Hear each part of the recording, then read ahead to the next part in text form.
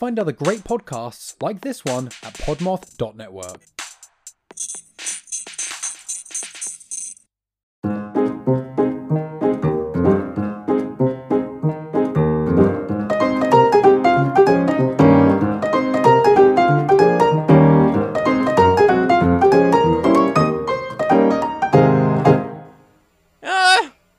She slammed the door and we'll...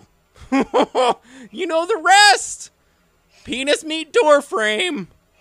You were so very cheesed up for oh so long. A simple yes would have done the trick, Jack. But yes, that was what I was talking about. I was bruised and broken and bleeding for months. But you still used me every single day. No matter how much I screamed. No matter how much I protested. Every single day.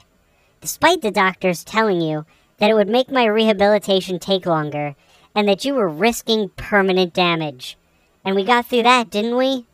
Well, sure. Yeah, you bet, bud. And you remember that time in rural Pennsylvania?